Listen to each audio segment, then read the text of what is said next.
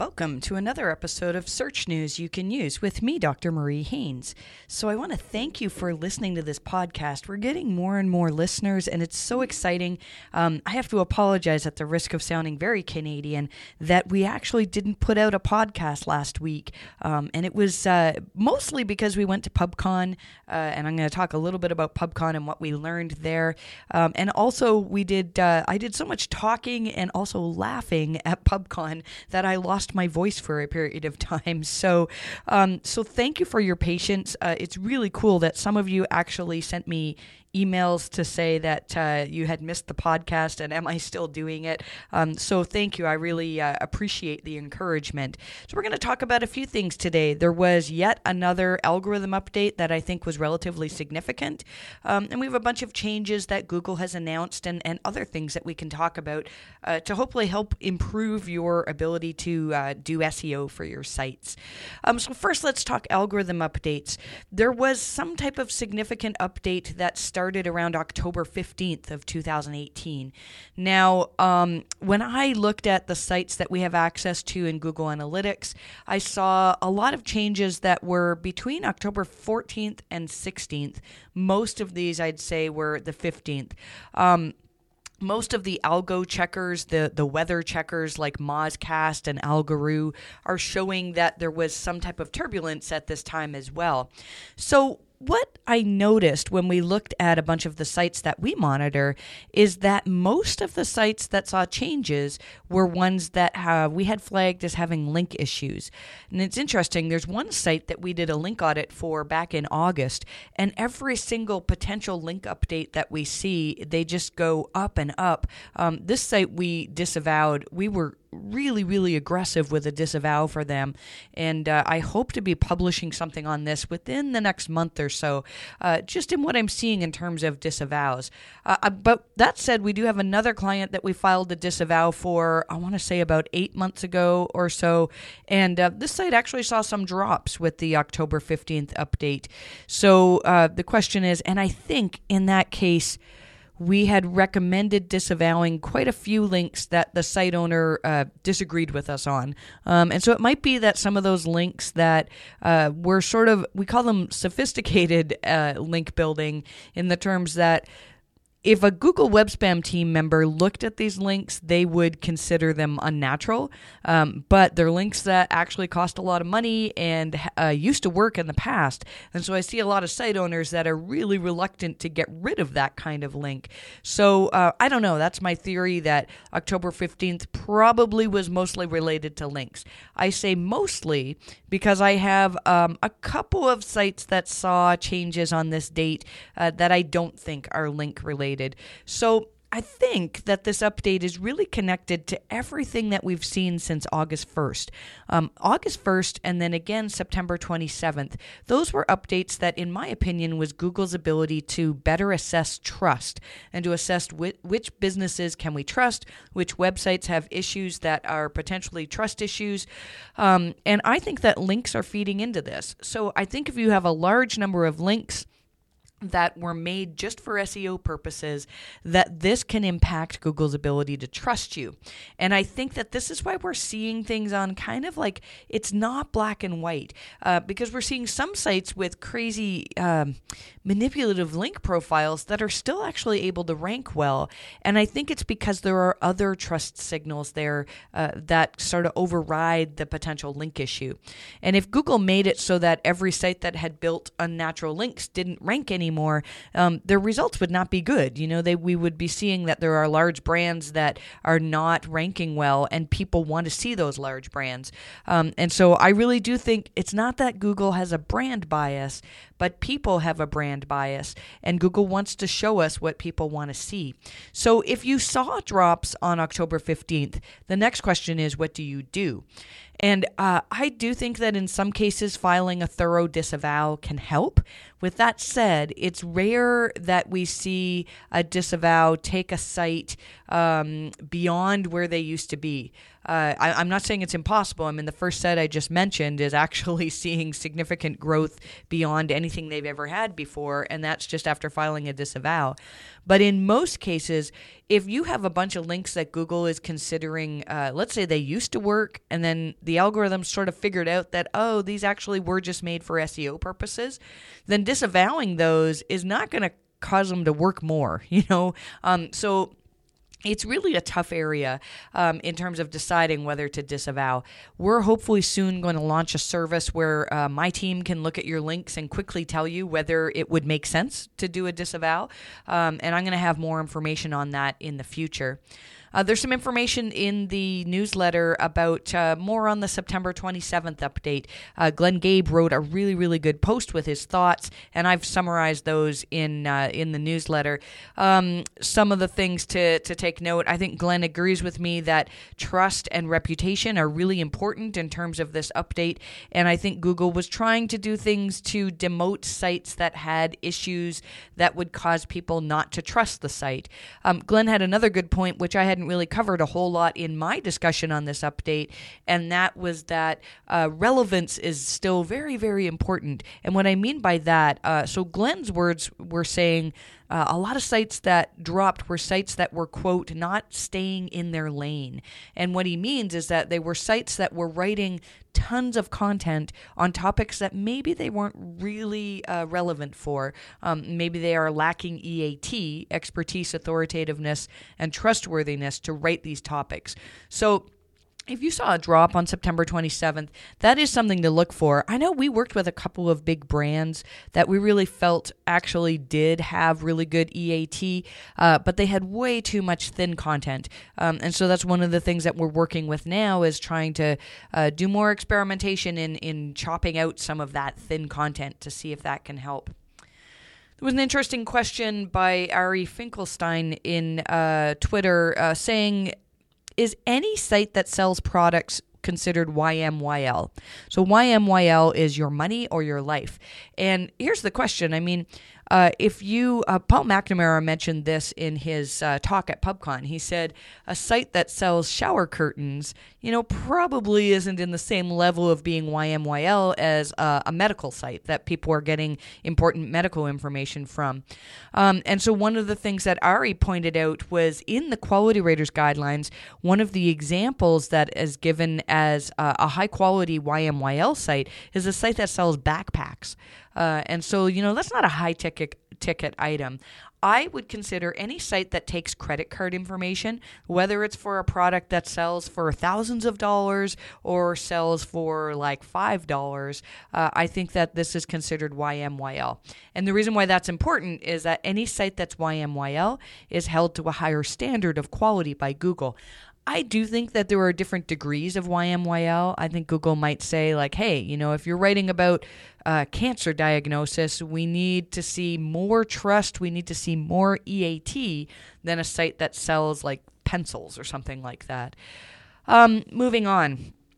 Somebody noticed that no longer are we seeing, when you go to a site that their security certificate is wrong and you get that big screen of death that says your connection is not private. I'm talking about in Chrome.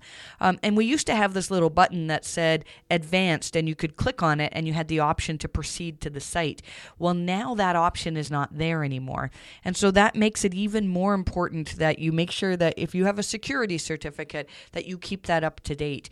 I always recommend, even if you have a security certificate that's supposed to auto-renew every year, that you set up calendar reminders just to make sure that it's renewed. Because if your security certificate expires, then people are going to start to see this warning and you're going to see a real lack of people coming to your site. People don't want to click through and now they can't click through. So that's very, very important.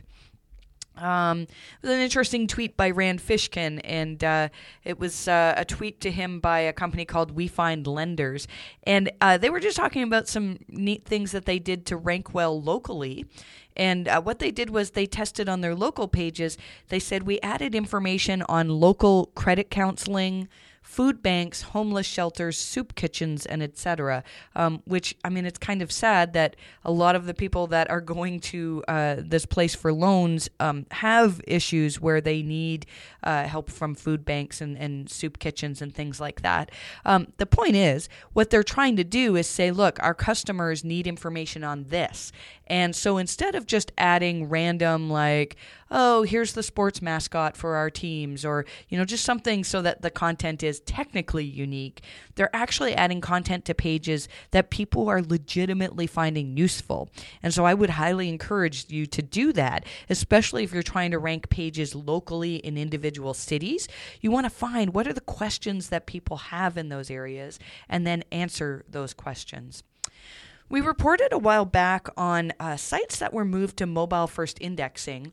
The cache would be broken for these sites. So right now, if you type in cache, C-A-C-H-E, : and then your domain name. So if I go cache:mariehaynes.com, I can see what Google has cached for my homepage. Or I can do that for any particular page. And after a site was moved to mobile first indexing, there was a bug that made it so that the cache was broken and you'd just see a 404 page. So last week we talked about a tip to get around that. That tip doesn't matter anymore because Google's fixed that bug and now you can see the cache. What I find is interesting is you're supposed to see the mobile version of your site in that cache, and that's not happening. So I kind of feel like Google just sort of rolled something back. It's maybe a Band-Aid solution where you're seeing the cache of the desktop version of your site. Not really a big deal, but something that I think people will find a little bit interesting. I have some tips I've summarized some of the talks I went to at PubCon Vegas, and there's some tips in the newsletter from Aleyda Solis. I had a fantastic talk with Aleyda at one of the after parties at PubCon, and she is really a wonderful person. And so if you are interested at all in international SEO, you need to be following the things that Aleyda puts, that she publishes. So here's a couple of the tips that she gave in her presentation. One is if you're trying to decide whether you should spend the time to implement hreflang, to maybe get an international CCTLD, then one of the ways to determine that is to actually go into Google Analytics and look at your search traffic and see where are people coming from. So if you have a ton of visitors coming from some other country, then that means that, yeah, perhaps it makes sense to invest in internationalizing your content. And Aleyda has a calculator, an ROI calculator that can help you figure out whether it actually makes sense to target a particular country. So I've got a few more tips in the newsletter. You can reach the newsletter at mariehaynes.com/newsletter, and most of this will be in here. Although I think the summaries for PubCon talks might be in the paid version of the newsletter. So just a little bit of a pitch. It's only $18 US a month, and you have access to all of the past newsletters that we've done. And that may change in the future. We're actually going to be redoing some things in the newsletter. So if you're on the edge of signing up, I would urge you to do it now so you can still see all of the past. I think it's almost 2 years of newsletters that are in there. Going back to PubCon, we really, really enjoyed going to the Search Awards. The U.S. Search Awards are pretty cool. I want to congratulate Barry Schwartz for winning the U.S. Search Personality of the Year. Totally deserved. Barry does so much for our community, and without him, I think a lot of us would be lost in finding the news. We also, my company, Marie Haynes Consulting, was nominated for 2 awards. We were nominated for Best SEO Campaign and then also Best Small SEO Agency. So we did not win, but we had a really, really good time. And I just want to thank everybody who put on these awards. We had such a blast, and it was really an honor to be nominated. Going back to the newsletter, Chrome 70 has just launched. I have not upgraded to Chrome 70 yet. I know that's something that probably will come soon, but there's a few things in there that are different. The most important thing is what happens for sites that are HTTP. as opposed to HTTPS. And Google keeps changing how they're showing this, but now HTTP sites are going to show a red non-secure warning when users enter data. In the past, it wasn't red. There was a warning that would flash up that in the URL bar that would say not secure, and so now it's red. One of the things we covered before is that for some reason Google's no longer showing a green padlock. I guess they want to say, like, this is the standard to be HTTPS, and if you're not HTTPS, we're going to show a red warning. So Google's really trying to push everybody to migrate to HTTPS. There was an interesting SEO test that Will Critchlow tweeted about where, and I think it was Tom Capper who had done this test on a large e-commerce brand. And what they did was they had the word online in their title tag, I believe. Oh, no, in the copy. In the text that's on the page. And then they removed the word online from the text, and their rankings dropped for searches related to the word online. Now, this might seem a little silly. I mean, of course, if your text is not in your word, in your copy, if that keyword's not there, it's going to be harder to rank for it. But this is one of those things that Google kind of says, hey, we should be able to figure that out. If people are searching for buy red shoes online, you shouldn't have to have the words online. Another example is near me. We see all these near me searches, and Google says, oh, you don't need to put near me in your title tag or in your copy. We can figure it out. I'll tell you, we've had better results when we do put near me or words like online in the title tag and in the copy as well. So something to pay attention to. I mean, this is just one case, but it's a good thing to test, and that's the type of thing that you probably should be testing things like that for your website. It was a neat little test done by SEO Mike Consulting to tell us how many htaccess redirects are too many. So htaccess redirects, that's where you can put a 301 redirect in your htaccess file. And the redirect is to say, all right, somebody landed on this page. We want them to end up on this page. And in most cases, you really shouldn't have a whole lot of redirects. If you've moved a page, you should move all your internal links so that they point to the correct page. But there are some situations where you should have redirects in your htaccess file. And so in this test that they did, they said that once you get over 10,000 redirects in your htaccess file, then that can influence page load times, and it can slow down the performance of your site. I think it's really going to vary from site to site. Again, this is the type of thing that you might want to test and play around with because it's going to be different for every single site. Those of you who use Bing Webmaster Tools, the URL submission tool is still broken, but Bing has said that it's going to be fixed soon. I want to go over a few tips from two of the talks that were on the Quality Raters Guidelines. So those of you who have been following me for a while know that we're really big on the Quality Raters Guidelines. And so I really enjoyed the talks by Jen Slag and also by Paul McNamara at PubCon. I'm not gonna give you all of the tips. You can go to the newsletter to get these all, but here's a couple of really good ones.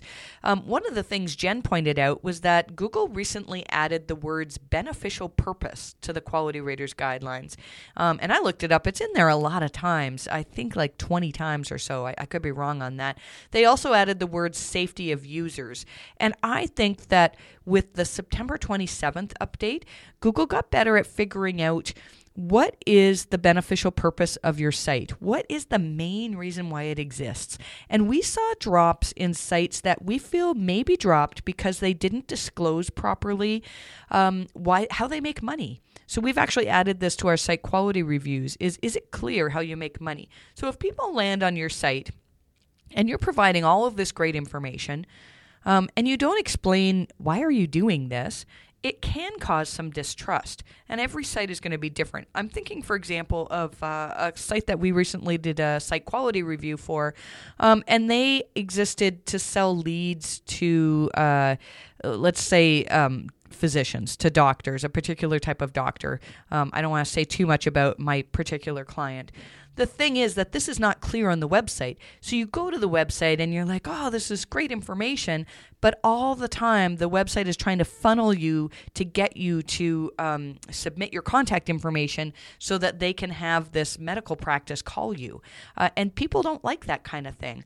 So we're going to experiment with this site. This site saw some big drops September 27th.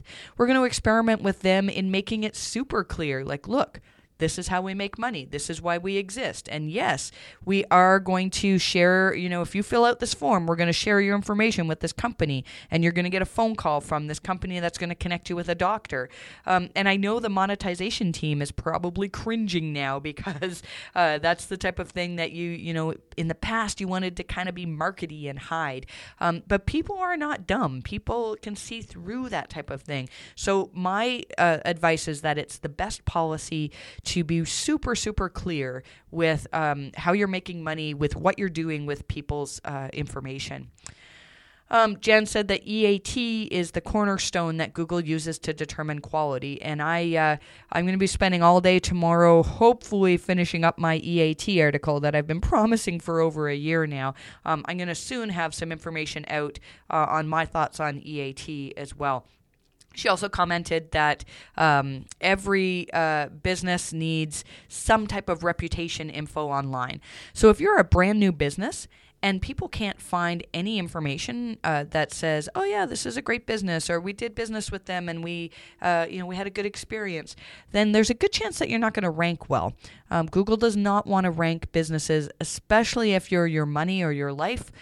They don't want to rank businesses that nobody has heard of. So this is why in a lot of circles for black hats, it's difficult to get a brand new site off the ground unless you are a legitimate actual business that people recognize. We'll move on to Paul McNamara's talk, and we really agreed on a lot of things that he talked about. One thing he said is that he believes that EAT first entered Google's algorithms in February of 2017, and I've been saying that for quite some time now. I think February 7th, 2017 is when we first started seeing sites take big hits because they were lacking in expertise, authoritativeness, and trust. I think trust became more important just in the last few months, but the authoritativeness and expertise, February of 2017 is probably when it was added. Paul talked a bit about this patent that talks about how PageRank is connected to trusted seed sites. And one example of these seed sites is the New York Times. So if the New York Times links to you, that's a link that Google would trust.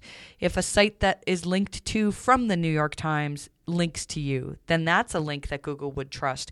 And going down the path of links, you need to get links from trusted sites. One of the things I spoke about in my talk was how would Google do this? How would Google, it's very hard to scale that. If Google had to manually pick these trusted seed sites, I think that the seed sites are picked based on sites with high EAT. And so you need to be getting links from sites that are recognized as authorities. And this is why we can see some wild changes because when with algorithm updates. So and this is also why sometimes Google says, there's nothing you can do if you were hit with an algorithm update. So let me give you an example. I don't agree that there's nothing you can do, by the way, but I think in some cases there is. For example, let's say my site dropped and I have a really, it's a great site. I feel like I've got good information. I'm doing everything according to the Quality Raters guidelines. But maybe some of the sites that were linking to me, that were authoritative, that were passing PageRank to me, maybe some of those sites lost their EAT. And what I mean by that is, for example, let's say Google's algorithms figure out that a particular site is not honoring refunds. Nobody trusts them. They have bad reviews online. And Google says, look, we don't trust this site anymore. And so if that site drops, that's one thing. But that site's links that are pointing to you may have lost their effectiveness. So sometimes if you're seeing drops, it might just be that the sites that are linking to you were hit as well. So what else did Paul say here? He talked about how the quality raters, they're instructed to go to third-party sites to determine what your reputation is. He talked about author bios and how they really should be used to demonstrate the expertise of your writers. And we've got a bunch more tips from Paul's talk in the newsletter as well. Let's see, local SEO, we're now seeing more booking and reservation buttons in local packs. And this is not a new thing, but it seems like something that Google's doing more and more of. People also search for is now appearing in local results, which is interesting. So Google is trying to do everything they can to keep people in the search results. That's not really something I think that we can optimize for, but just something to pay attention to. It's something that can draw some clicks away from your business. So, if you are seeing some of your traffic drop, sometimes that can be why. Google put out some slideshow images for local packs. So some of the local packs now are seeing these images that you can scroll through. And I'm really noticing that Google is paying a lot of attention to images. And I think this is probably connected to Google Lens. I believe we're going to be writing more about Google Lens in our next newsletter. But Google Lens, as far as I know, is this really cool thing where you can hold your phone up to something and Google will recognize what it is. So this is why Google is really encouraging us to do more for our images. They want to have really good images, and they want images that are labeled with alt attributes that help us understand the images. And that's also for Google's benefit, because the more they understand images, the more products like theirs, like Google Lens, are going to work. So hopefully we'll have more information on that in the next episode. I think we'll end with one final tip. This was a great one from Greg Gifford on your own Q&A. So if you have a local business and you have a Google My Business listing, you'll see that there's a question and answer section where people can ask your business a question. What a lot of people don't realize is you can actually ask yourself a question. You could have one of your staff ask a question, and then you yourself can respond to it. And this is a great way of actually getting more information into the knowledge graph and information that you control in the knowledge graph. The question is whether that actually helps with rankings. I actually do think that keywords in your Q&A can help with rankings. Now, don't go overboard and go keyword stuffing your questions and also your answers, but I would throw the odd keyword in there if you're answering your own question. So I think that's all we've got for this week. We're going to be back. We're going to try to do a more regular schedule with newsletter. Last week, I took the majority of my team with me to Vegas, and so that slowed us down in getting some stuff done. If you're interested in contacting my team and I to get a review, you can go to mariehaynes.com/contact, and you'll find some information there. And if you're not a newsletter subscriber, then we have a free and a paid version. The free version has tons of stuff in it, especially if you want to just stay up to date with Google algorithm updates. And that, again, is at mariehaynes.com/newsletter. So thank you so much for listening. I would really love it if you could leave a review for us on wherever you listen, whether it's iTunes or Google Play Music or whatever. That would be awesome. And I wish you the best of luck this week with your rankings.